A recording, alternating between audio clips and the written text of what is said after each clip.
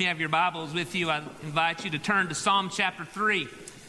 We sang this song at our spring presentation, and after we sang it, Pastor Scott came up and said, "Man, you guys ought to sing that again sometime." And I thought, what a special day to sing that today as we celebrate our graduates and their accomplishments that they have seen through the years.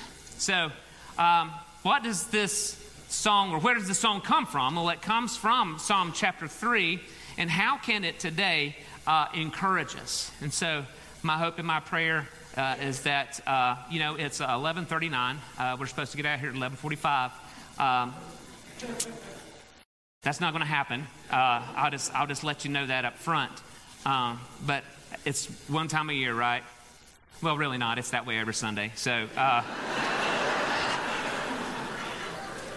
We were at the beach this past weekend at Garden City Chapel by the Sea, and one of Pastor Scott's buddies is he serves on staff there. He's the director, and he's the pastor of the church at Garden City Chapel by the Sea. His name's Robert Shaw, and so they served at Parkwood in Gastonia, and but that's where their similarities end. We were at church service on Sunday morning that started at 10 o'clock.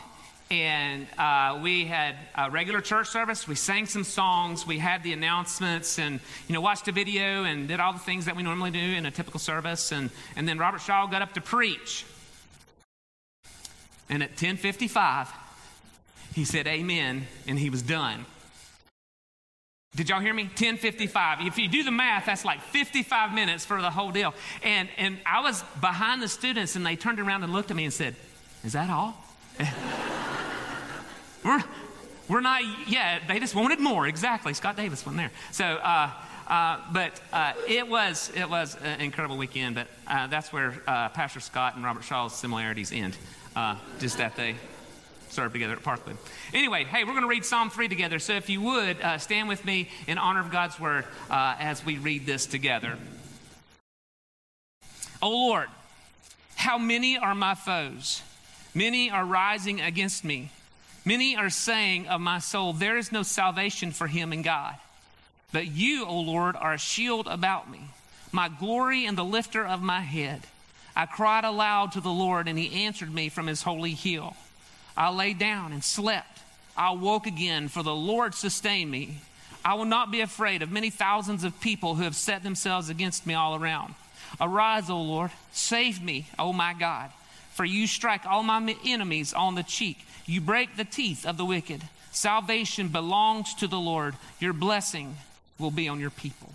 Let's pray. Father, we come to you this morning and ask your guidance as we study your word. I pray, Father, that your Holy Spirit imparts truth to us, Father, that we may know and understand what you are teaching us. God, I do pray that you would guard my mouth and allow me to say the things that you would have me to say. Father, that would bring edification to this body and glory to your name. And I pray all this in Jesus' name. Amen. What is it that you can be certain of in life? What is it that you can be sure of? What are some certainties in life? A few weeks ago, our mission trip team shared their experiences in Malawi. And some of you were here for that. Some of you weren't. So I just want to repeat a story that was told there. There's a story told by Aaron Ford. And see what we did. We went to villages each day to do preaching, do skits, do dramas and things like this, watch a Jesus film and preach. And so we were starting out our day on the last day. And we divided up our preaching between me, Chris Edgerton, and Scott Barfield. And as we were on the way to the village, I asked Scott, or sometime I asked Scott, I said, "Scott, how you feeling?" Because he was supposed to preach that day. He said, "Man, I'm as nervous as a lamb on Passover." Didn't you say that, Scott? You sure did.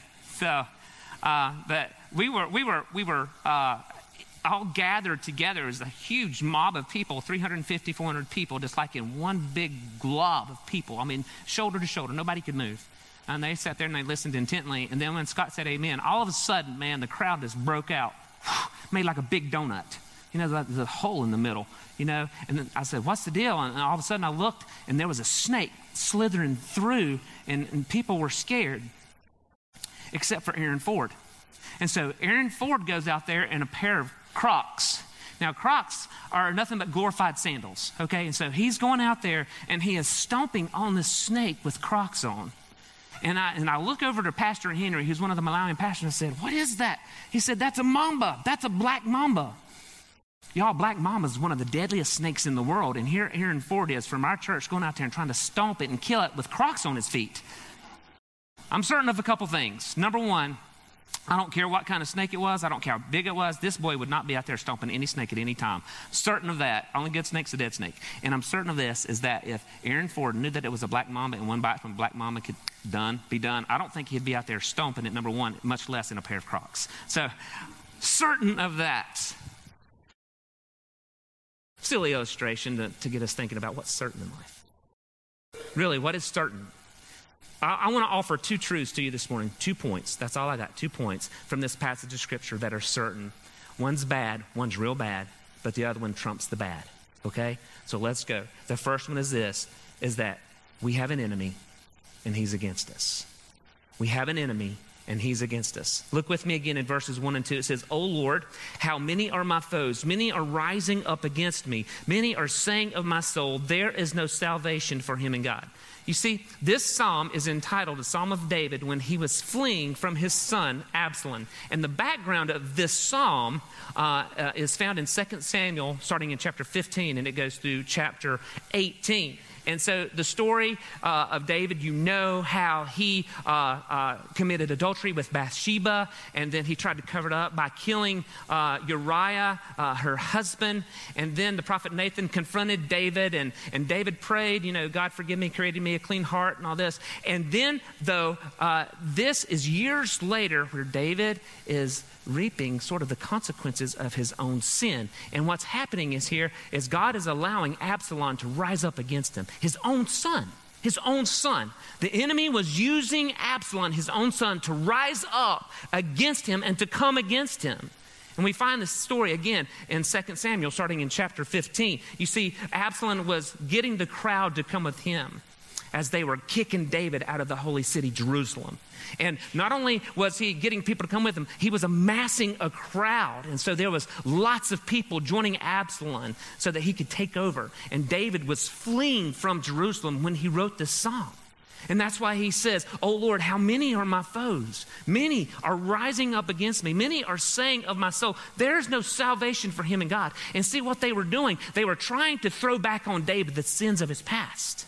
And see, that's what the enemy does. The enemy takes the sins of our past and says, you're not good enough for forgiveness. You're just a hypocrite. There's no way that you can be king. There's no way that you can be a good father, a good husband, or whatever.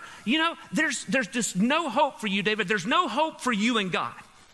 And so the enemies were coming against David in this form. You see, we have many enemies. Guys, I wish I could tell you it were not so.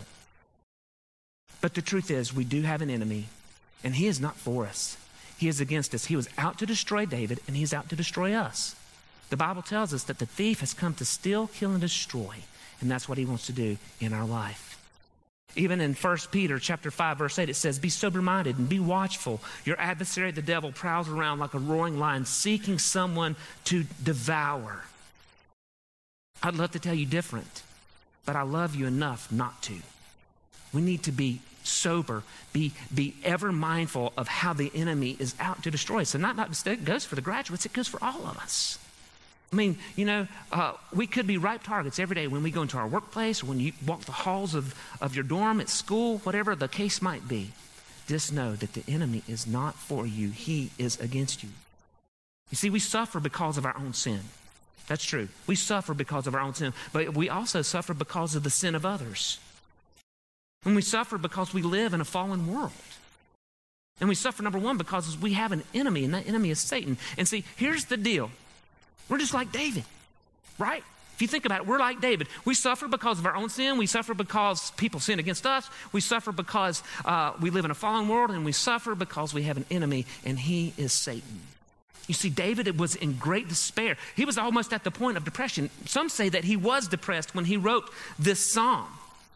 David's enemy was so oppressive that it caused him great grief. 2 Samuel 15, verse 30 says, "But David went up to the ascent of the Mount of Olives, weeping as he went, barefoot and with his head covered." Listen, the enemy wants to cause you great grief. He wants to cause us great grief. He wants us to have no joy. He wants us to have no joy in this day, but we know better. Not only does he cause us great grief, he causes us great danger. Matthew Henry says of this psalm, "The plot against him, David, lay deep. The party that sought to ruin him was very formidable, and his own son was at the head of him." Think of that. Think of the weight of that. How David longed to bless his son, how David longed to love his son, and here his son is rising up in a rebellion against him. Think of the depression that caused in David's heart. And he cries out to the Lord, "God, my foes are many, and my son's one of them. It shouldn't be like this, but it is so." Sometimes, you know what? The enemy will come at us at all angles. And we learn in verse 6 that his enemies surrounded him. And so it's not easy, guys. But the plain and simple truth, the certainty that we have an enemy is a sad certainty, but it is a certainty. David's enemy caused the closest to him to be against him. Think about the ones that were once loyal to him. Think about the ones that were subject to him under his kingship, now are turning against him. So David has all these people turning against him. His foes are many. They are great. Our foes, just as believers in the Lord Jesus Christ, will be many, and they will be great. Because the Lord said, Jesus, he said this, "If they persecuted me, they will persecute you." Who? The enemy will use whoever to persecute us. We have an enemy, and he is not for us. He is against us. Wow, this is great, Kevin. Thank you so much for sharing that with me today on Graduate Recognition Sunday. What a great sermon topic, right? But as Paul Harvey would say, y'all don't know him? Most of you do. And now the rest of the story. Second point. First point, we have an enemy. His name's Satan, and he's against us, and he will employ whatever he can to bring us down. But here's the second point. Just as much as the enemy is against us, God is for us. God is for us. That is the greatest news that I can offer you today. First part, bad news. This part, great news. Not only this great news, the greatest news that you can have is to know that God is for you. You know, the Bible tells us in Romans chapter 8, this very thing, that if God be for us, who can be against us? You see, David knew this, and he started outlining this in verse 3 of this Psalm, chapter 3. The first two verses are about his complaint to the Lord. Lord, there are many foes against me. But in verse 3, he turns the corner. And what he does is he takes the eyes off the enemy. He takes his eyes off his depression. He takes his eyes off of his despair. He takes his eyes off the thing that the enemy is using to bring him down. And he turns them to God swiftly with the word "but." And he says, "But you, O Lord, are a shield for me." So the number one way that we know that God is for us, the number one way that David knew that God was for him, was that God would be his shield. We see it right there in verse 3. "But you, O Lord, are a shield about me." We just sang it. Did you know that God is your shield this morning? And what does that mean, that God is our shield? What does that look like? We need to understand something, though, here about the word shield. You see, some people would argue that being shielded by God means that you'll never have any hardship. And if you have just enough faith, life will be great for you. You won't have any financial hardship. You won't have any health problems. Nobody will come against you. Only if you just have enough faith. Well, guys, let me tell you, that's a false gospel. And it won't be taught from this pulpit or in our Sunday school rooms at all, because it's false. David, a saint of God, was in the middle of hardship. All the saints of the Old Testament, guess what? They experienced hardship. Most of the disciples died and were martyred and killed. They experienced hardship. So it can't be that, they were being shielded from persecution, because we all go through persecution, right? So what is David meaning here? The scriptures, replete with examples of God being our shield. Genesis 15:1 that we'll refer to later. After these things, the word of God came to the word of the Lord came to Abram in a vision. "Fear not, Abram, I am your shield." And again in 2 Samuel 22 verses 31, this God, His way is perfect. The word of the Lord proves true. He is a shield for all those who take refuge in him. And then Psalm 84:11, and we could go on and on and on and on, but Psalm 84:11 says, for the Lord God is a sun and a shield. So what does it mean? What do all these inferences mean? That God is our shield. Well, I think we need to know and understand what it says here in verse 3. It says this shield is around us. This shield is all about us. Okay, now in battle, there are lots of shields, but one of the shields that warriors would use is that little hand shield. Y'all seen it in movies all the time. And it just covers just a little bit from here to here. They'd use that to block a punch or whatever, and they'd use their other hand to club their adversary or whatever. But that's not the kind of shield here that we learn about. The kind of shield that we're learning about here is the shield that is all around us. And in commentaries state that basically this shield was almost the size of a door and it curved around you. So you had protection from head to toe. The only place that you didn't have protection was the backside. You know, it's like those hospital gowns. They need to fix those. That's crazy. Whoever came up with those. So what does that mean to us? What does that indicate to us? That this shield is our head high all the way to our feet, but it's open in the back. It means this. It means that the shield is for us when we follow our general's voice into battle. Guys, listen, when you go to school next year, it's going to be a battle. It's going to be a battle because you're going to have people come against you and say, much like they taunted David, there's no hope for you. There's no salvation. God's not real. And, you know, we get that sometimes at work, too. We get all kinds of persecution at work. You know, God is not drawing us out of that. He's pushing us into that and saying, listen, I have a shield for you in that will protect you. But that shield only works when you are moving forward into the battle. You know, I like to run. And I don't run very well. But I've liked to run for several years now. And the older I get, the harder I find that it is to run. And so one of my favorite things to do, though, when I run is to listen to music. And did y'all know that Rocky, the movie Rocky, is like the best movie ever? No amens on that? Come on, y'all need to watch Rocky. I mean, they go Rocky 1, 2, 3, 4, 5, 6, Apollo. I mean, they're just coming out. It's awesome. But not only is it one of the greatest movies, it's like, you know, the greatest theme music, right? I mean, everybody knows that, right? Dun, dun, dun, dun, dun, dun, dun, dun, dun, dun, dun.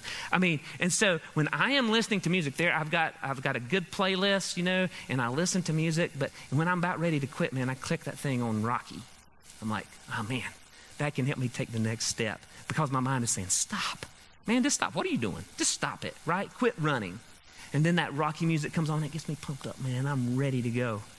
A couple years ago, Amelia Edgerton and I were running at the beach, and we set out to run a 4-mile. And we were listening to the music on my phone, had it blaring, and all these songs would come on. And I thought about 2.5 miles, because it was hot and humid. I was ready to stop. I said, I need Rocky right now. Rocky, you need to come to our rescue. Boom, pressed Rocky. But we had 1.5 miles to go, right? And so we had to keep on repeat.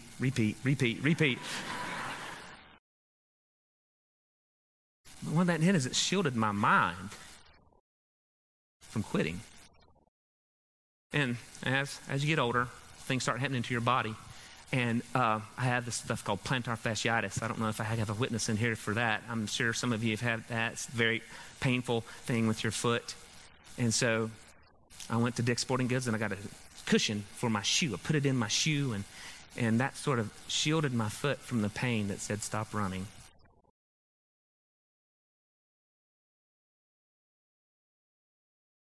As you follow your general's voice into battle, don't quit. Don't retreat. Do not turn around. Onward, Christian soldier, because God is your shield. Charles Spurgeon says, are you fighting the adversary today? Are Satan, the world, and the flesh all against you? Be not discouraged or dismayed. fight on, for God himself is with you. God is your banner. He is your healer. Fear not. You shall overcome. For who can defeat omnipotence? Fight on, looking unto Jesus. And though long and stern be the conflict, sweet will be the victory, and glorious the promised reward. For strength to strength, go on, wrestle and fight and pray. Tread all the powers of darkness down and win the well-fought day. Do not give up. And the reason you don't have to give up is to know that God is for you and he is your shield. Well, the second reason that we know God is for us is that he's our glory. We see that also come to life in verse 3. It says, but you, O Lord, are shield about me and you're my glory. But it's preceded by the word but. Why did David put, but you're my shield, but you are my glory? Well, maybe it's because he sought his glory in other things that had failed him. Can you see David putting his glory? And when we talk about glory, we talk about when you ascribe weight to something, when you subscribe significance to something, you give it value. And so can you see at some point in David's life where he gave so much value to his kingship? Maybe he gave value to being a husband. Maybe he gave value to being a father. Maybe he gave value to being popular. Maybe he gave value in just being a great leader. Whatever the case might be, this is all stripped away right now. And he calls on God because he knows ultimately that all these things have failed and all these things will fail when we ascribe and put our glory into those things. Are they bad things? Absolutely not. I want to be a good leader. I want to be a good dad. I want to be a good husband. I'm sure you guys want to be a good student. But when you put all your glory, all your eggs into that basket, and that fails you some way, somehow, then you will know and understand that the only glory that lasts forever is the glory that we seek in the Lord Jesus Christ. And David says, you are my glory. 1 Peter 1:24 says, all flesh is as grass, and all the glory of man is a flower of the grass. The grass withers and the flower falls away, but the word of the Lord endures forever. A couple years ago, when we were on another Malawi mission trip, we were in a village there, and we did Bible school in the villages. Each day we chose one village, and we did Bible school every day there. And the first day, we chose to give them this drink called Sobo. It's a fruit concentrate, and you mix it with water, and it makes this punch. And so we are out on the mission field, and we're serving that to them in these styrofoam cups. And, you know, the first day, awesome. But we noticed as they went home from the first day, they took these styrofoam cups with them because they're so resourceful. They don't waste anything. And so they come back the next day, and they were wanting to use that cup. I mean, it was dirty. Had holes in it. And we'd mix the drink, and we'd pour the drink in there, and guess what? I mean, they couldn't get the cup to their mouth quick enough because it was just spilling out so quick. They didn't want a new cup. You know, sometimes I liken that to when we try to put our glory in something else. When we locate our glory in something else, it's like drinking water from a cup with holes in it. Guys, let me encourage you today. All of us. Yeah, be a good dad, be a good husband, be a good student. Whatever you do, let your hand do it for God's glory. But ultimately, find your glory in God. Isn't it a privilege? Isn't it awesome that we can do that? That he even allows us to find our glory in him? I know for certain that God is for us because he allows us to find our glory in him. The third thing this morning, quickly, is that God is for us because he is the lifter of our heads. We see that also in verse 3. But you, O Lord, are a shield about me, my glory and the lifter of my head. So what does it mean that God is the lifter of my head? David is saying that even though I have failed as a king and a friend and a husband and as a father and even as a believer in every way possible I've failed, I have confidence in the fact that my head will be lifted once more. My head will be lifted again. He's writing the psalm and his head is down, but he's saying, you know what? I have confidence that God will lift my head one more time. The NIV application commentary states that God is the giver of dignity and also the one who lifts up the head of the psalmist. The commentary goes on to say that lifting the head is a public indication of dignity and honor, and for the king to lift one's head is a sign of acceptance and approval. David knew this. David knew, or he would not have written that you are the lifter of my head. How did David know? What did David have faith in that would cause him to think that you are the lifter of my head? One of the cross references to Psalm chapter 3 is Genesis 15. Don't have time to read it all in here this morning, but I would encourage you to read that, because I really believe that this is something that David he's meditating on. Remember a while ago I said, you meditate on the Word of God? I believe David was meditating on this as he was writing the psalm so that he could say, you are the lifter of my head. Genesis 15 is the story of Abraham and God and the covenant that they made with one another. You see, then they didn't go to a court to get a stamp of approval, a notary public to say, okay, this contract is binding. They didn't do that. How they made sure a contract was binding was this, is that, okay, here's what we're going to do. We're going to take an animal and we're going to sacrifice it. We're going to slice it down the middle. We're going to put one part of the animal on this side and one part of the animal on the other side. And then we're going to walk through this sacrifice together, okay? We're going to walk through this sacrifice together. And then if I fail on my end of the bargain, what I'm saying is I'm going to become like one of these animals.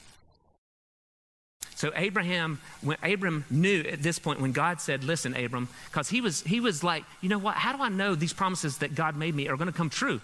And then God said, okay, listen, Abram, here's what I want you to do. I want you to cut up some animals, and I want you to have some birds, but I want you to cut up the animals, and I want you to put the animals on either side and make like a little pathway through. And Abram's like thinking to himself, you know what? God's going to have me walk through. He's going to have me walk through to make a covenant with him, to let him know that I am not going to go back on my word. But you know and I know that's not what happened. Listen to what Genesis 15 verse 17 says. It says, when the sun had gone down and it was dark, a smoking fire pot and a flaming torch passed between these pieces, and on that day the Lord made a covenant with Abram. Abram didn't walk through the sacrifice. God did. God did it.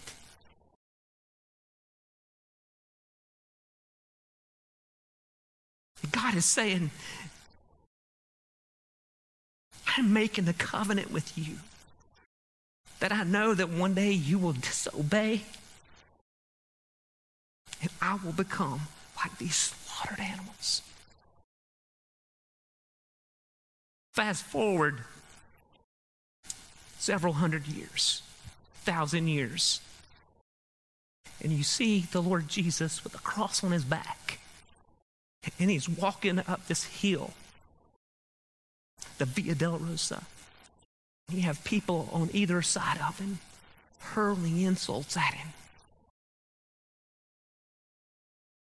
And Jesus is taking the place of their death. How do I know that Jesus will lift my head? Because when he was on that cross and he breathed his last, he said, Father, into thy hands I commit my spirit. What happened? He said, it's finished. And he bowed his head and he died. His head bowed. But then 3 days later, his head raised up and he was alive again. And how do I know? How did David know that his head would be lifted? It's because the sacrifice and the promise that God made in Genesis chapter 15 that carried all the way to Jesus and his sacrifice on the cross. And he died on the cross and his head was lifted. And because his head was lifted, your head can be lifted and my head can be lifted. Not because of my moralistic deism, not because of anything good that I have done, but God made a covenant with me that said, if you sin and you confess your sin and you are sorry and repent of that sin, listen, I will lift your head. David is saying, you know what? I've failed as a king. You're the lifter of my head. I've failed as a husband. You're the lifter of my head. I've failed as a leader. I will lift your head. I've failed even as a believer. I will lift your head. Church, can I ask you this morning, is there an area of your life where your head is just down, maybe because the enemy is beating you up because of your own sin?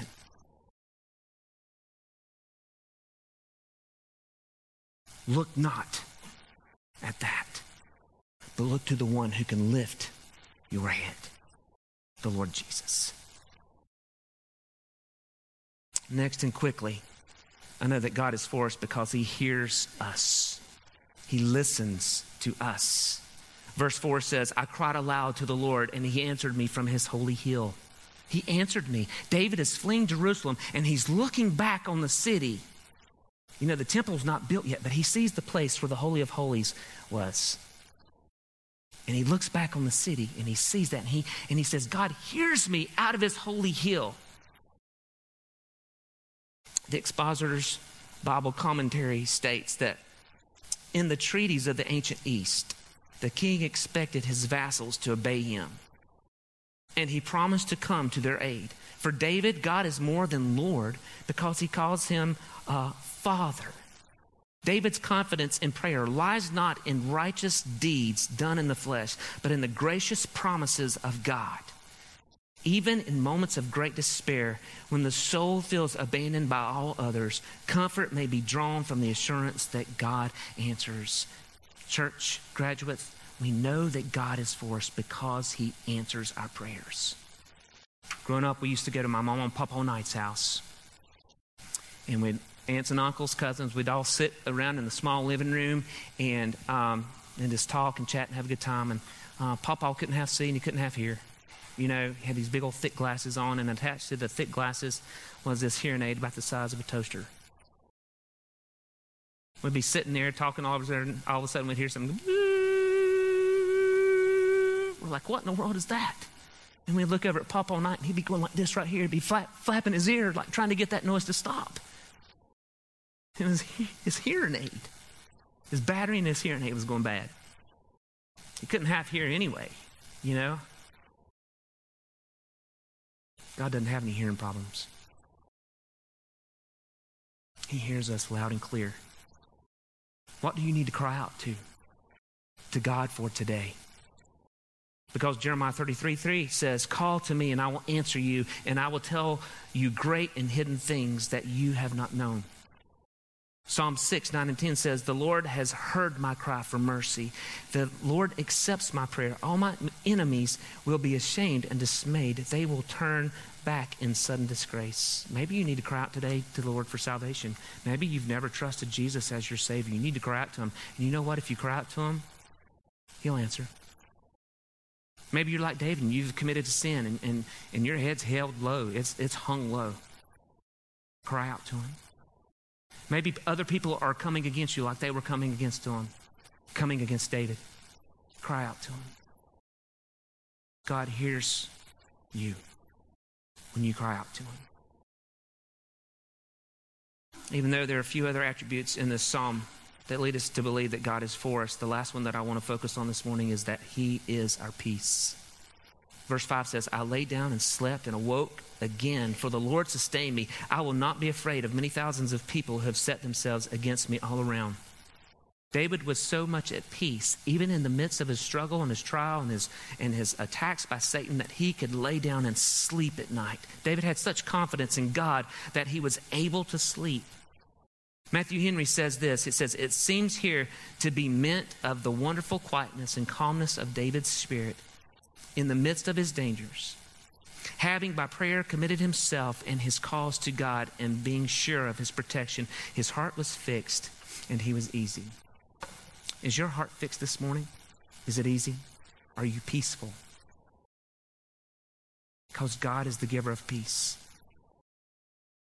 As a little boy, I sometimes had nightmares, and they'd wake me up, and then I would get out of my bed and I'd go to my mom and dad's bedroom, and sometimes I'd just tap on Dad's arm and say, Dad, I'm scared. Can I come sleep with y'all? Yeah, sure, son. He picked me up and he put me in between he and Mom. And some nights it was just so bad, I was so scared. I didn't wait for that, man. I just took off running from my bedroom, right? I took off running, and when I hit the doorway, I was like, that's like jump. I like jumping, man. Boom, and I land right in between Mom and Dad. They knew what I was there for. That's where I felt at peace. That's where you feel at peace, right next to your Father.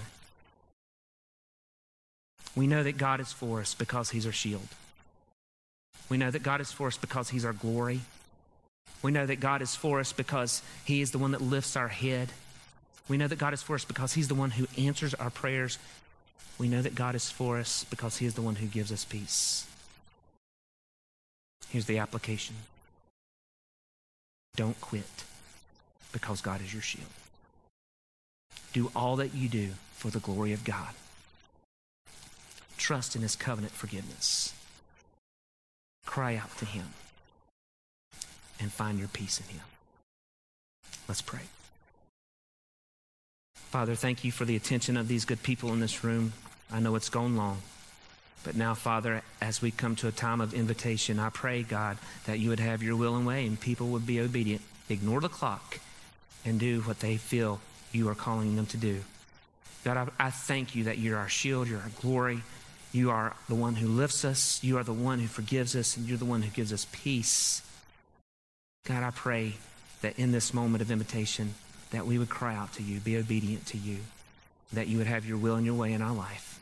And I pray this in Jesus' name and for his sake. Amen.